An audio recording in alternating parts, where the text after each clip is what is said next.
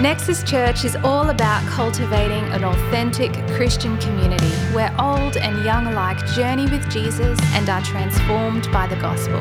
May we be challenged and inspired by the power of His Word. How jealous are you of musicians that can play every instrument? By the way, it's such a good thing. Anyway, back on track. So tonight, as I was preparing this message, I wasn't sure which verse I wanted to land in, but I kind of knew, I had an inkling of what I wanted to talk about, and that was the idea of foundations. And so I started reading the scriptures, and I landed on one. I started studying that one, and I went, no deal.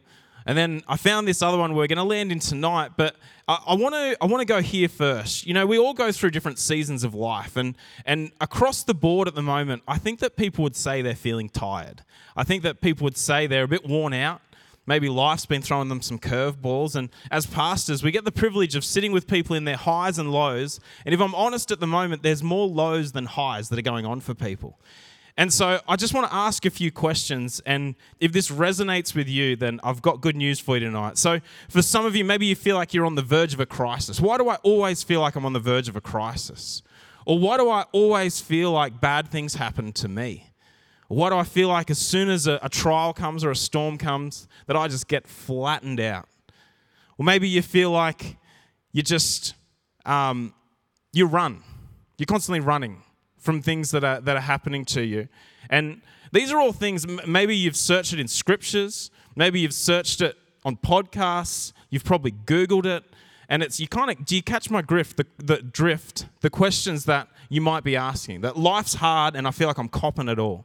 We go through different seasons of life like that. I'm not superstitious, I'm not even going to say your little phrase, I'm not superstitious, but I've realized that the worst seasons in my life, I've tried to grow a beard. And so now, it's just not going to happen. There was a reason God didn't let my beard join to my sideburns, and it's because He was giving me a warning. But you can go through these seasons, and I want to tell you tonight, I have an answer for you. I want to tell you, I've got a solution for you. And it's not just a roundabout, this might work. If we believe the words of Jesus, this is a sure thing. And so if that's you tonight, if you feel like you're coming up against it, if you feel like you're constantly failing or running for the fear of failure, I have an answer for you tonight. And I pray that you go out of here encouraged, knowing that there's a way and that you're not going to get flattened anymore. You know, the passage we're going to be reading is in the book of Luke, and this is just at the end of, it's what's called the Sermon on the Plain. No, not a Qantas plane, the Sermon on a Plain. For Luke, it could have been, and scholars talk about different things, won't stay here long, but it may have been the Sermon on the Mount, and he's adapted it for his Gentile audience. He might have re-preached it to another group, all these different things. Essentially, Jesus is preaching a word to a group of people, his followers, with some keys to life. And I want to land on the last little bit of it because it basically, throughout this message, he talks about flipping all the rules of life on their head, like blessed are the poor. He talks about loving those who don't deserve it. He loves about not judging those who maybe do deserve it. And then he talks about fruit, good fruit and bad fruit. And then he goes into this next bit. And I believe in this passage, there's two roadblocks here that we encounter as Christians that are real roadblocks of discipleship that stop us in our journey and cause us to feel like the whole world is against us. So before we jump into all of it, Luke 6, I'm not going to read all of it, I'm just going to read the first two verses. Luke 6, 46 and 47. Why do you call me Lord, Lord, and not do what I tell you? Everyone who comes to me and hears my words and does them, I will show you what he is like. So he's about to then tell us. We'll get there soon. But the reason I'm not going there yet is I want to work our way through discipleship. So discipleship, I believe, happens in three quick movements. You approach Jesus, you hear the words of Jesus, and then you put the words of Jesus into action. So there's 2 points there that you can have a roadblock. And for the first one, approaching Jesus. You're all here. You're here tonight.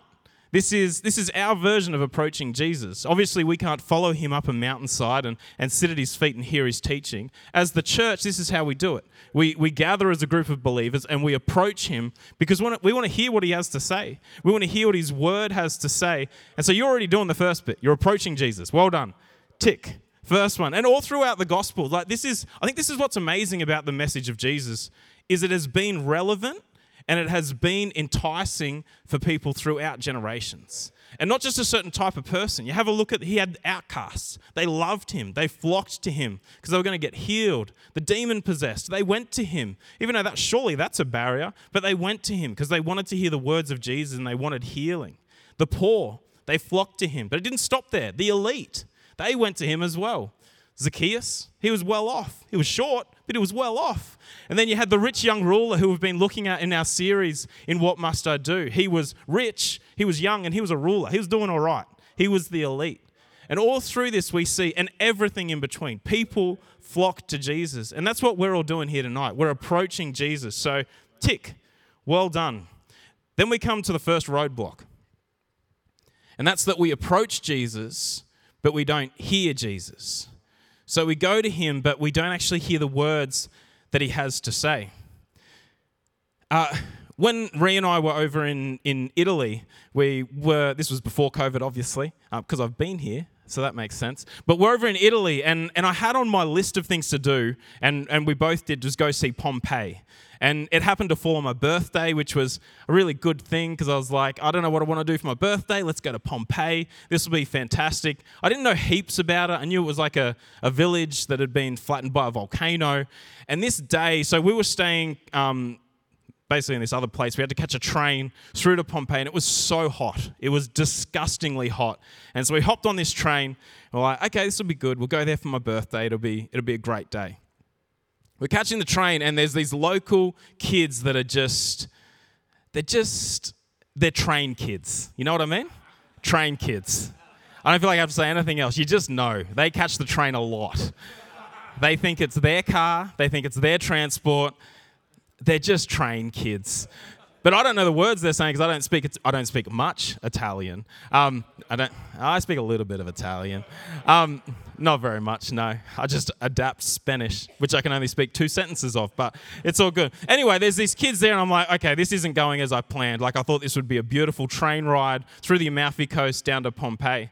We arrive in Pompeii, and it is sweltering hot. It's disgusting. There are people everywhere, and anyone who knows me, if there's lots of people, I'm not in my happy place. And apart from now, obviously, good to be here. It's good to see you all. But there's so many people there, and I was like, oh man, Pompeii, bring another volcano. Like, there's no, that's not what I meant. And so we're like, okay, what do we do? Everywhere that we traveled, I like figuring it out as I go a little bit. And I also am really afraid of being scammed to the point that I think everybody is trying to scam me. And so at the entrance to Pompeii, there's all these different people like yelling at us saying, come and be a part of my tour. I'll tell you how it's all going, and we'll give you these little headsets, and you can listen to it even. You don't even have to walk with us. You just follow. It's like a guided tour with these headsets. And to Rhea, I was like, nah, it's a scam.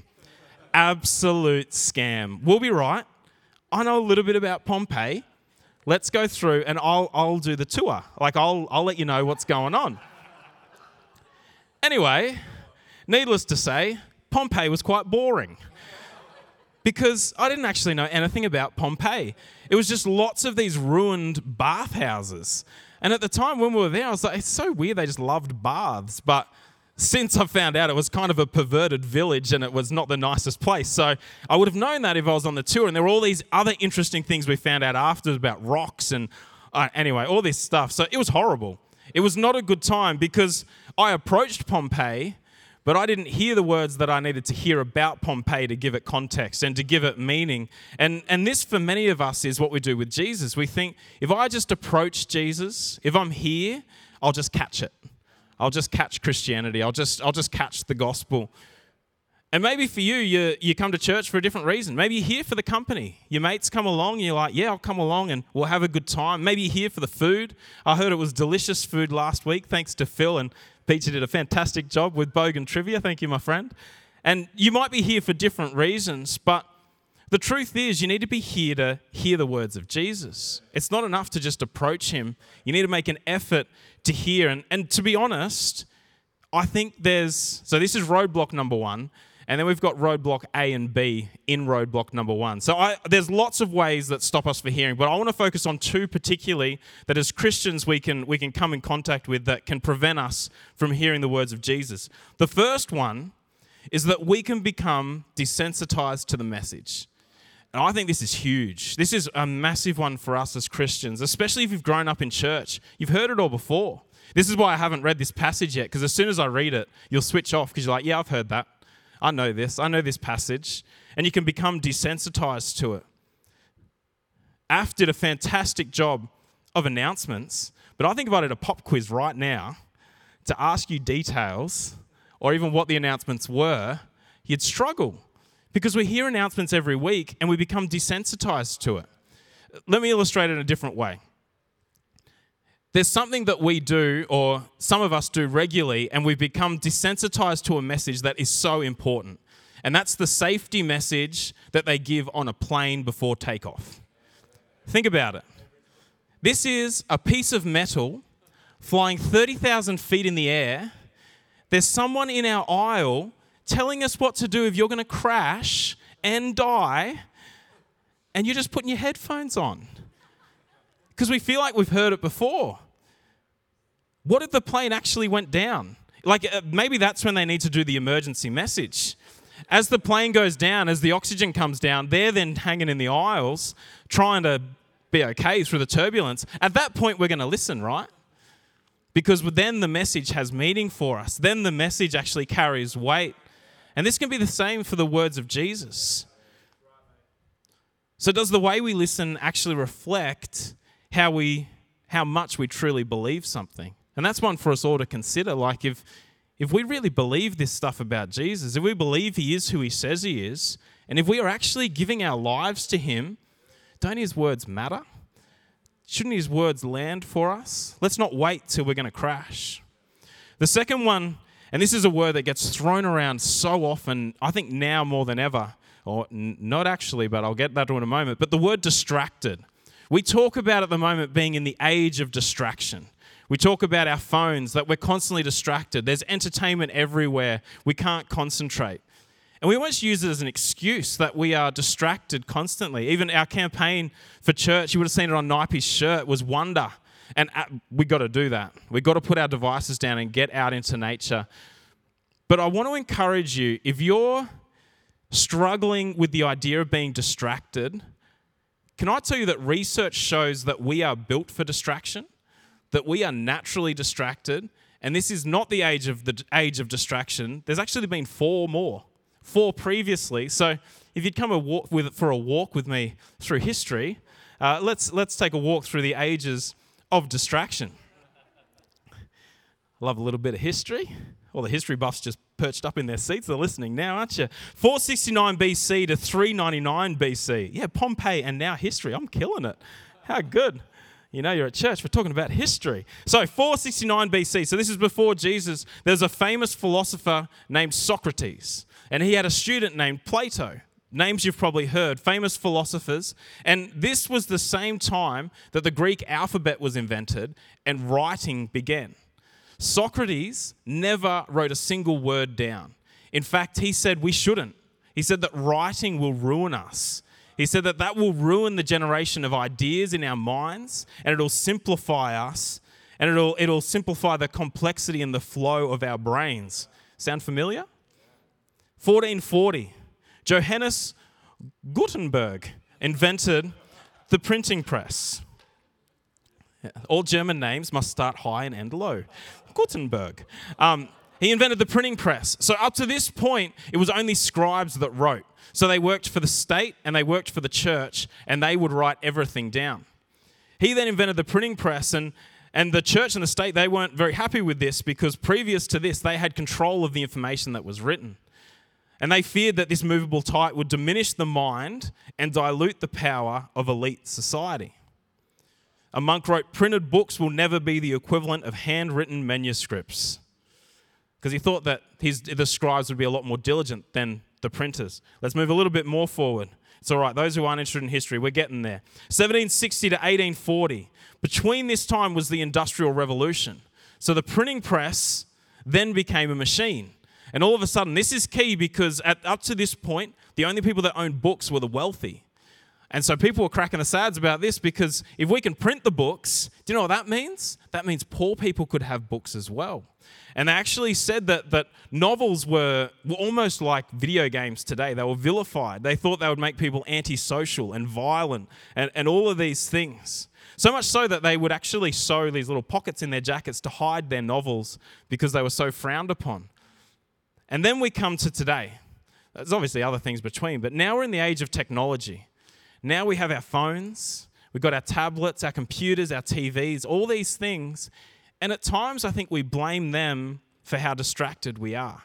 And we almost use it as a crutch to limp on and be like, well, I can't listen because I'm distracted because of my devices. All through history, people have been distracted. Our brains zoom in and out of focus 4 times a second. 4 times. As I'm speaking, you've thought about what you're doing tomorrow. You've thought about what you're going to eat after this, especially now I've said it. The biggest one in church, as soon as I invite the team up, all of you go, you look across or this way. People walk up, and then the guitarist plugs that first chord in, and you're like, oh, I wonder what that one does. Plugs the next one in, you're like, oh, I wonder what that one does. And you're watching them. Then you watch Josh appear on the drums. You're like, oh, I wonder what he's going to do over there. And we're just constantly distracted. And this is why we struggle to hear, because we're distracted. And I'm not going to tell you you can get rid of that, because we're built for distraction. But this is what's important. When words are important to hear, we need to work hard to listen to them. And so when we're in church, if we believe the words of Jesus are important, we need to do what we can to engage with those words. Something I encourage you to do. When a person steps up here to preach, say a little prayer. Oh, no, I won't sing it. But say a little prayer and just say, like, Lord, let me focus. Lord, open my ears to hear the things that my heart needs. Let me hear the words that I need for my life. And don't let it stop there, Lord. Pray for yourself. Pray for the preacher. And that will help you engage. The other one, there's a quote that says, revived hearts result in scribbling hands. And that means if you're following Jesus, if you want more of him, you're not just going to sit and think your brain can take it in, because it can't. You're going to sit there and you're going to write notes. You're going to chuck it in your phone. You're going to say, yes, I need to reflect on that this week. I need to remind myself of that. And so that's a way that we can engage and do that. Reflect on it later. Even if you don't agree with the word. If you don't like what I'm saying up here, that's cool. I'm reading from a scripture. Go back and read the scripture. Do your own research. Reflect on it. These words are important because they're the words of Jesus. So the second one, don't let it stop at hearing. We approach Jesus, then we hear his words. That's the first roadblock that we don't hear.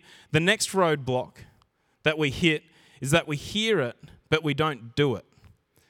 I think this is the one where we need to land tonight. So I'm going to jump back into Luke. It says this in Luke 6:46-49. Why do you call me Lord, Lord, and not do what I tell you? Everyone who comes to me and hears my words and does them, I will show you what he is like. He is like a man building a house who dug deep and laid the foundation on the rock. And when a flood arose, the stream broke against the house and could not shake it, because it had been well built.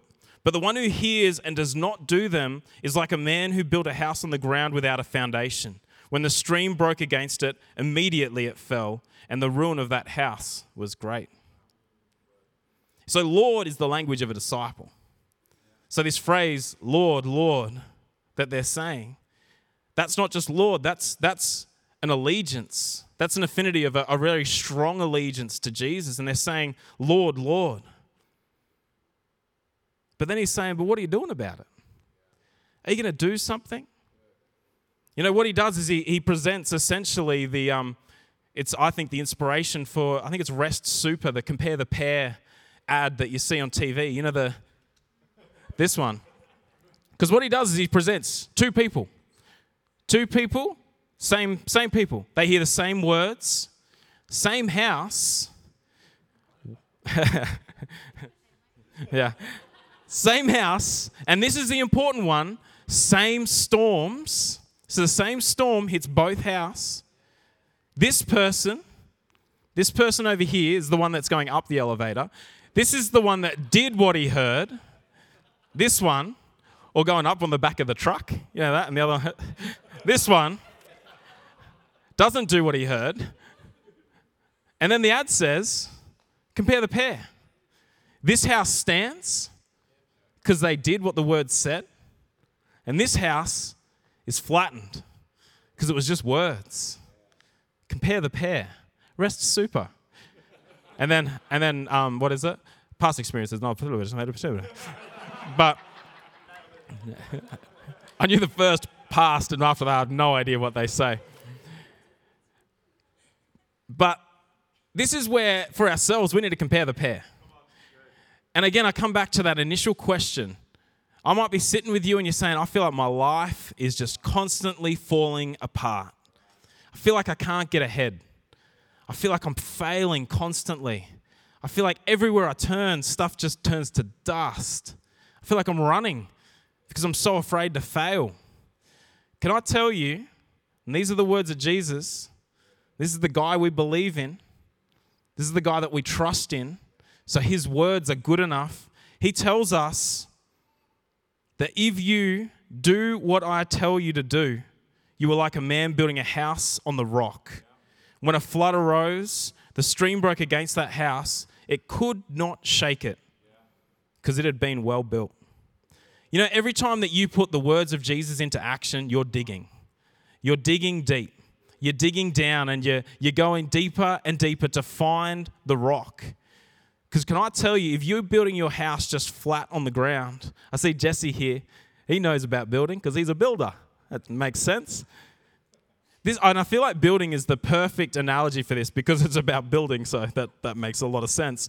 But if you put this in a modern context, an apprenticeship, you don't just go to TAFE and then you know how to build a building. With an apprenticeship, you go to TAFE maybe 1 day a week or 2 days, and then you're back with your builder putting that into action, and that's when you're learning how to build a house.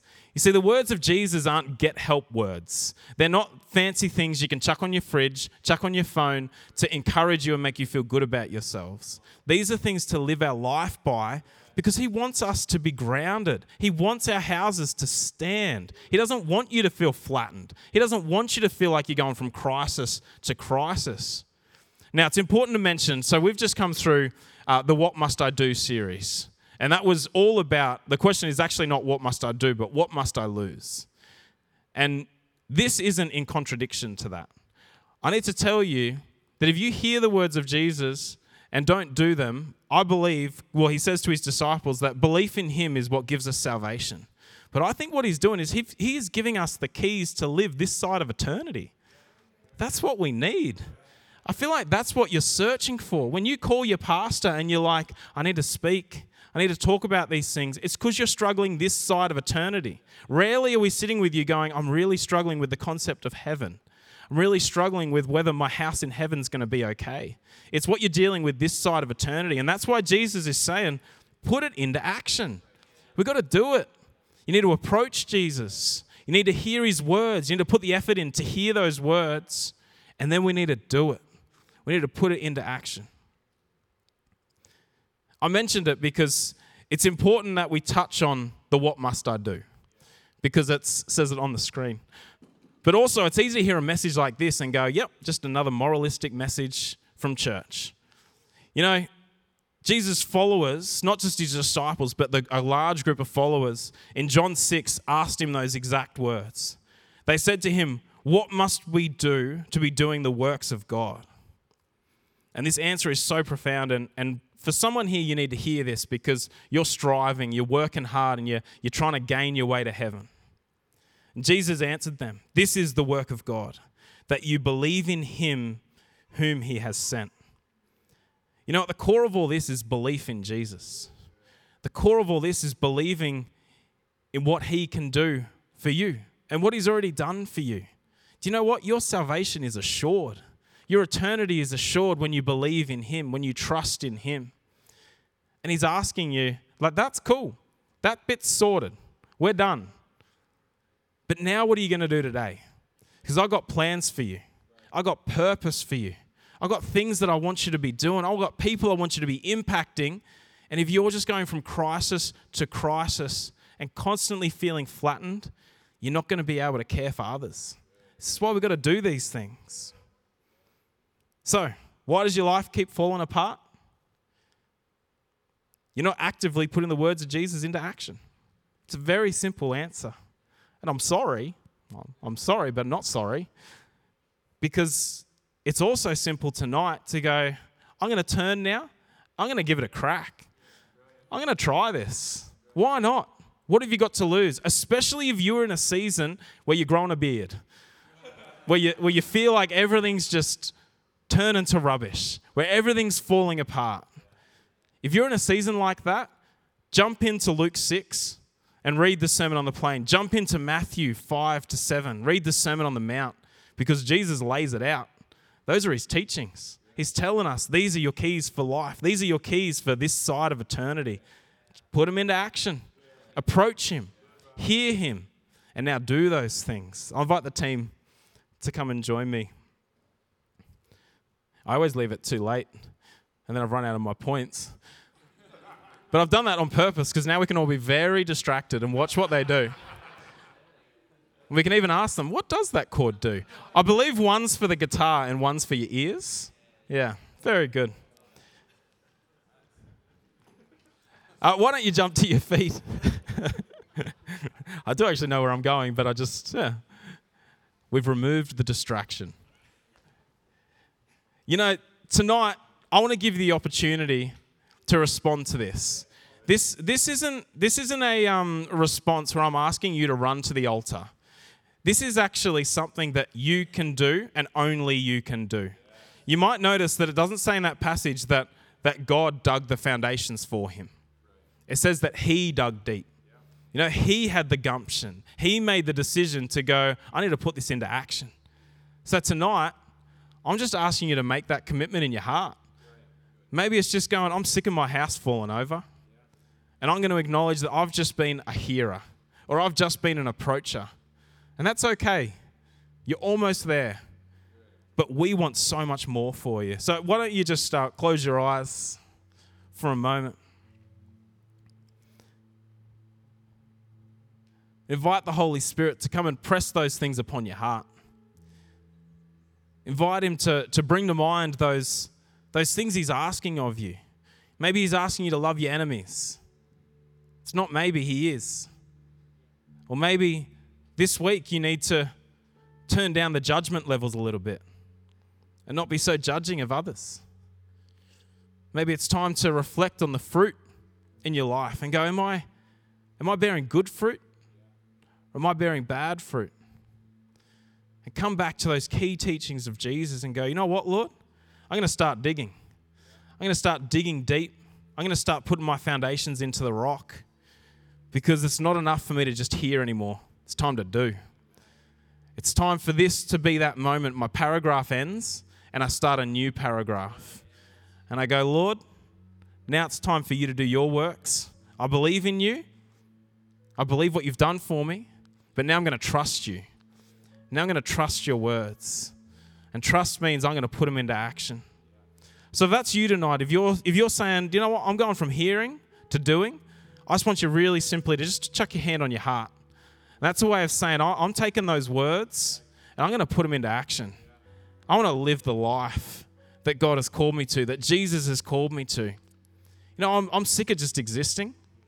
I'm sick of going day to day, crisis to crisis. I'm going to give this a go. I'm going to test your words, Jesus. I'm going to put them into action.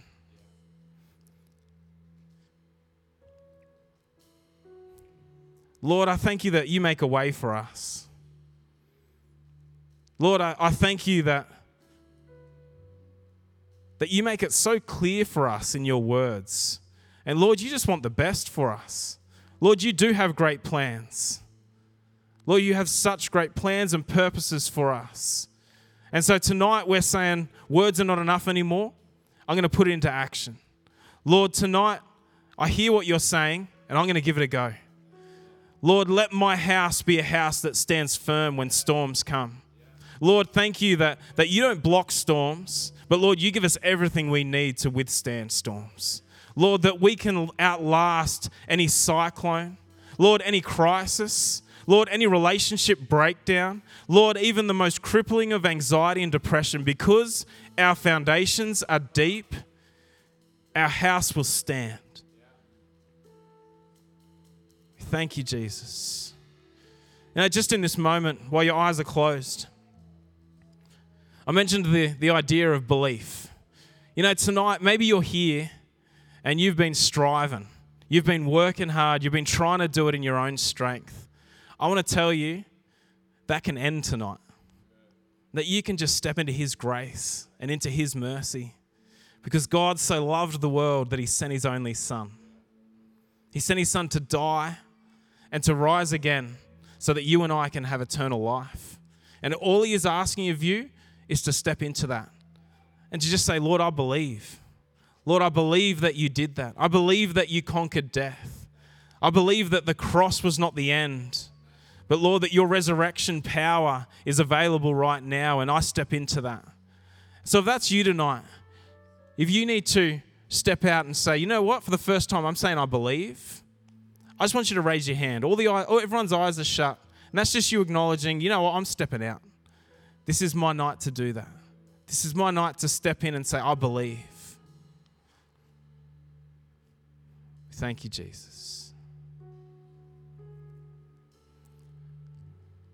Lord, we're so thankful that you don't call us to a life of religiosity.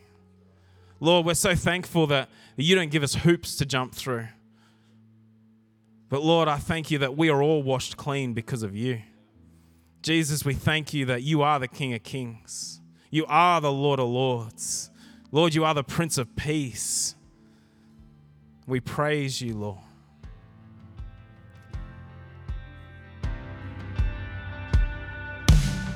We hope this message encouraged or perhaps even challenged you in your Christian faith. Our pastors meet regularly with people to pray and support them, and we extend this invitation to you. Please let us know if we can contact you to offer support. Simply call the office or visit nexuschurch.com.au.